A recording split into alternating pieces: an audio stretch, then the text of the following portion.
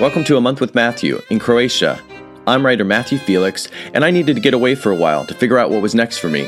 And this is what happened when I did. These are travel anecdotes, stories, and ruminations from my month in a small island village in Croatia.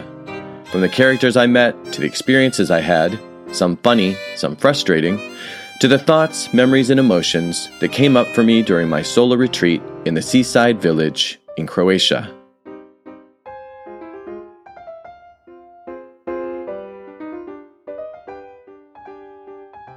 I mentioned earlier that something I can do and something that I do when I'm, not feeling that great, when I'm feeling frustrated, a little hopeless, maybe feeling sorry for myself, feeling sorry for myself, uncertain, unclear, not sure what's going on, whether it's worth it, whether I'm heading in a good direction, all that stuff, all the doubt, right? So when I am overcome with that, as happens from time to time, one of the things I can do is meditate to clear my head. I'm not going to talk about meditation. I probably already talked about meditation. Meditation for me is essential to my well-being, to my body, to my mind, to my spirit. That's not why I'm bringing that up now. I'm bringing that up because I said, meditate to clear my head. The point is, it's all in my head. And that's another thing that I can do when I'm not feeling that great, when I'm full of self-doubt, is I can remind myself that it's all in my head, right? My feelings result from my thoughts. So when I'm wondering, oh God, is anyone going to listen to my podcast? Or I'm wondering, is anyone going to buy this new book that I might be working on? Or is whatever the thing I might be worried about is that's in my head, it is in my head. It's not real. It doesn't exist. I haven't released the podcast that no one has listened to, or that millions of people have listened to. I haven't even finished writing this book that I'm wondering if anyone's going to buy. Whatever it might be, whatever the doubt, whatever the fear, it's another case of not being present. As cliche as that sounds, it is so true. If I'm present right here and now, life is great. I'm spending a month in Croatia. I've got this cool house. I'm working on my projects. I'm meeting some really great people. The scenery is beautiful. I'm snorkeling. I'm going to the beach. Life is great in the present moment. But in my head, I wake up and I have so many things I need to do. I'm not even sure how to prioritize them. And my mind starts to spin and I get overwhelmed. But it's all in my head. And so that's not to say it's not also legitimate in the sense of, I got to figure out what I'm going to do. I got to figure out what I want. I got to figure out what my priorities are. I have a lot of different work I can do today. So I've got to get organized. And again, determine what makes the most sense today. But the emotional reaction, the getting depressed or frustrated or feeling this hopelessness or despondency, that I do have some control over. And it's easy to tell ourselves that we don't. It's easy to just say that, no, it's all that uncertainty, it's all those fears, it's whatever it might be that's making me feel this way. But it's not. It's me not taking care of myself. It's me not calling myself on my shit and recognizing, look, things are great. You just got to get off your ass and take that next step forward. And when I say get off my ass, I mean that sounds sort of, not being very gentle with myself. But sometimes I do think it's okay to sort of give ourselves a kick in the ass.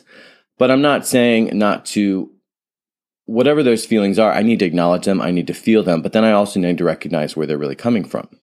So I'm not just telling myself, well, don't feel hopeless, don't feel frustrated, don't feel in this malaise. I'm saying, okay, why do you feel that way? What's going on in your head that's causing you to feel that way?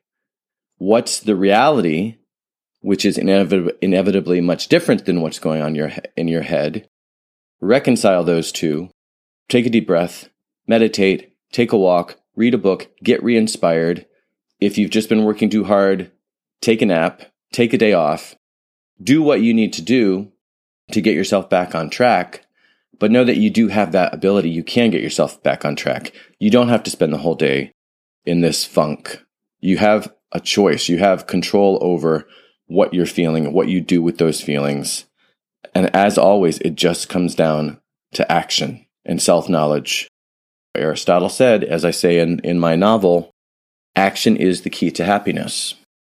So there are a lot of different actions that I can take and that I've already taken today to get back on track and to get myself back in the right frame of mind, call myself on some of the head games, call out the voice, the different voices that have been planting fear and doubt in my mind, in my head, again, head games.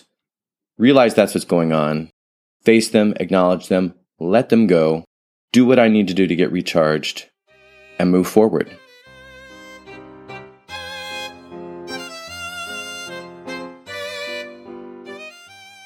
Another way of working through and just surviving a bad day when you're just not feeling it, when you've got lots of self-doubt, when your fears are rearing their ugly heads, and on and on and on, is for someone to invite you to a free dinner. That is what just happened to me. Now, actually, I got the invitation a while ago. I've already talked about the invitation. But tonight, I took my cafe friend Alfred up on his offer for a free dinner at the cafe. So sweet, and like I said, just really timely, because I did sort of fight my way through today and telling myself, what I needed to tell myself to get through it and just kind of deal with some stuff. And I did okay. At any rate, about 7:15, I headed down to the village proper, the center of the village, and got a table. My table was taken. Couldn't eat dinner at my normal table, but I got one at the other end of the terrace, which worked just fine. And it was just cool to be out, cool to kind of watch the evening unfold, like I watched the mornings here unfold, because, sun was obviously still completely up. And, it was starting to go down, 7:30. I think it goes down 9-ish, 8:45, something like that. So, just interesting because I've got my set of characters that I see every morning. So, some of them I saw tonight, many of them I didn't. There's some other quote-unquote characters. And when I say characters, I'm referring to people that I see regularly. So that was fun. I saw Cervantes. He showed up, drove up in his car, carrying a melon, wearing street clothes, which was funny just to see him for the first time out of the supermarket as a civilian, so to speak. Then, like I said, it started to say or thought. So I've had 2 glasses of wine, which for me is enough to make me tipsy. So I might not be as articulate as I usually am, which is not to suggest that I'm normally particularly articulate. I'm not drunk, but yeah, I definitely feel it after 2 glasses because I'm a little bit of a lightweight. I don't drink that much. I drink frequently, but I don't drink that much frequently. At any rate, it felt good just to hang out, to clear my mind, to receive this really nice, generous, thoughtful gesture from my new friend from the cafe. This is my first meal out in the 3 weeks that I've been here. I have not eaten out once since being here. And that's not because of money or whatever. It's just because, one, I'm trying to get so much work done that I like to just be practical and just kind of eat and keep going. 2, I am by myself. And although I have no fears, there's no weirdness for me about eating by myself. I couldn't care less. But most of the people who are there, first of all, they're really busy. I would be the only customer who's taking up an entire table, who's one person. 2, lots of kids running around. There weren't that many tonight. There were a lot of kids tonight, but they weren't kind of in my area. They weren't running around. They weren't making noise and stuff. So it's just kind of not my scene as a single guy. So it's really more about that. And quite frankly, I'm completely fine with the food that I've been eating here. So it just hasn't been a priority. But it did feel good to just sit, have a real meal, have cooked meal. I got a vegetarian risotto that was really, really good. And then Alfred kindly added, I did not order this, but he kindly added this bread that apparently is typical that was really good.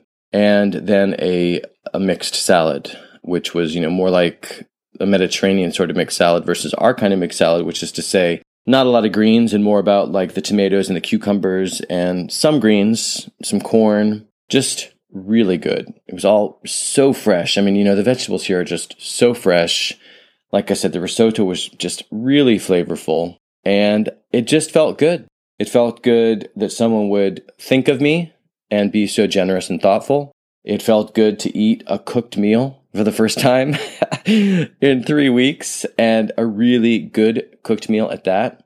It felt good to have a couple glasses of really nice wine from here, from the island. Oh, no, sorry, the wine wasn't from the island. The wine was from Hvar, a different island, but really good wine.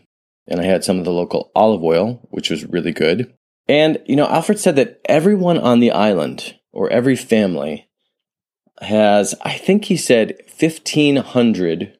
I think that's what he said. I might be getting this statistic wrong. There's definitely 15. And I don't think it was 15,000. So let's say 1,500. Every family has 1,500 olive trees. And I questioned him on that. I said, every family? He said, yes, every family. So I would be curious to learn more about that. I don't know if that's every family that has roots here, if that's, if there's some sort of like socialized distribution of the land, or, where that would have started. Again, this used to be Yugoslavia, so maybe it dates back to then. And maybe there was some sort of equitable distribution among all the people in the different villages on the island. I don't know, but I found that really interesting. And I think that was pretty much it. So, eventually sat around and I listened to some tourists and I watched some kids. There was this little, I don't know how old, I don't know, I'm just so bad at this. 1.5, 2-year-old who was naked. Apparently the family had just come back from the beach. And he's standing there and it looked like he was barefoot. It was a little dim. I don't know, because he was standing in gravel. So I don't know if he could have actually been barefoot. Maybe they're, at that age, maybe they're just, I don't know, they can just deal with it. But anyway, this puppy came by that I've seen repeatedly. And this puppy is this black, I don't know what it is, medium-sized dog. And it does not stop. It's just bouncing all over the place. It's really funny. I hope they train the dog because it won't be funny when it's older. But super cute little dog, a super cute little boy. And so the two families, they worked really hard at it. It took a while for the dog to show any interest in the little kid. But the dog came up to the kid and they had a little interaction and the boy got all excited. And that was adorable. And that's just one of the many little sort of interactions that I observed from my table. But all in all, really great night. Really touched, again, by the generosity. That's the last time I'll say that because I know I've already said that 10 times. Great meal. And like I started this episode off by saying, a great way to end a day and a great way to work through a day when you're not feeling so good, dealing with a lot of issues. My challenging day has had a very, very happy ending.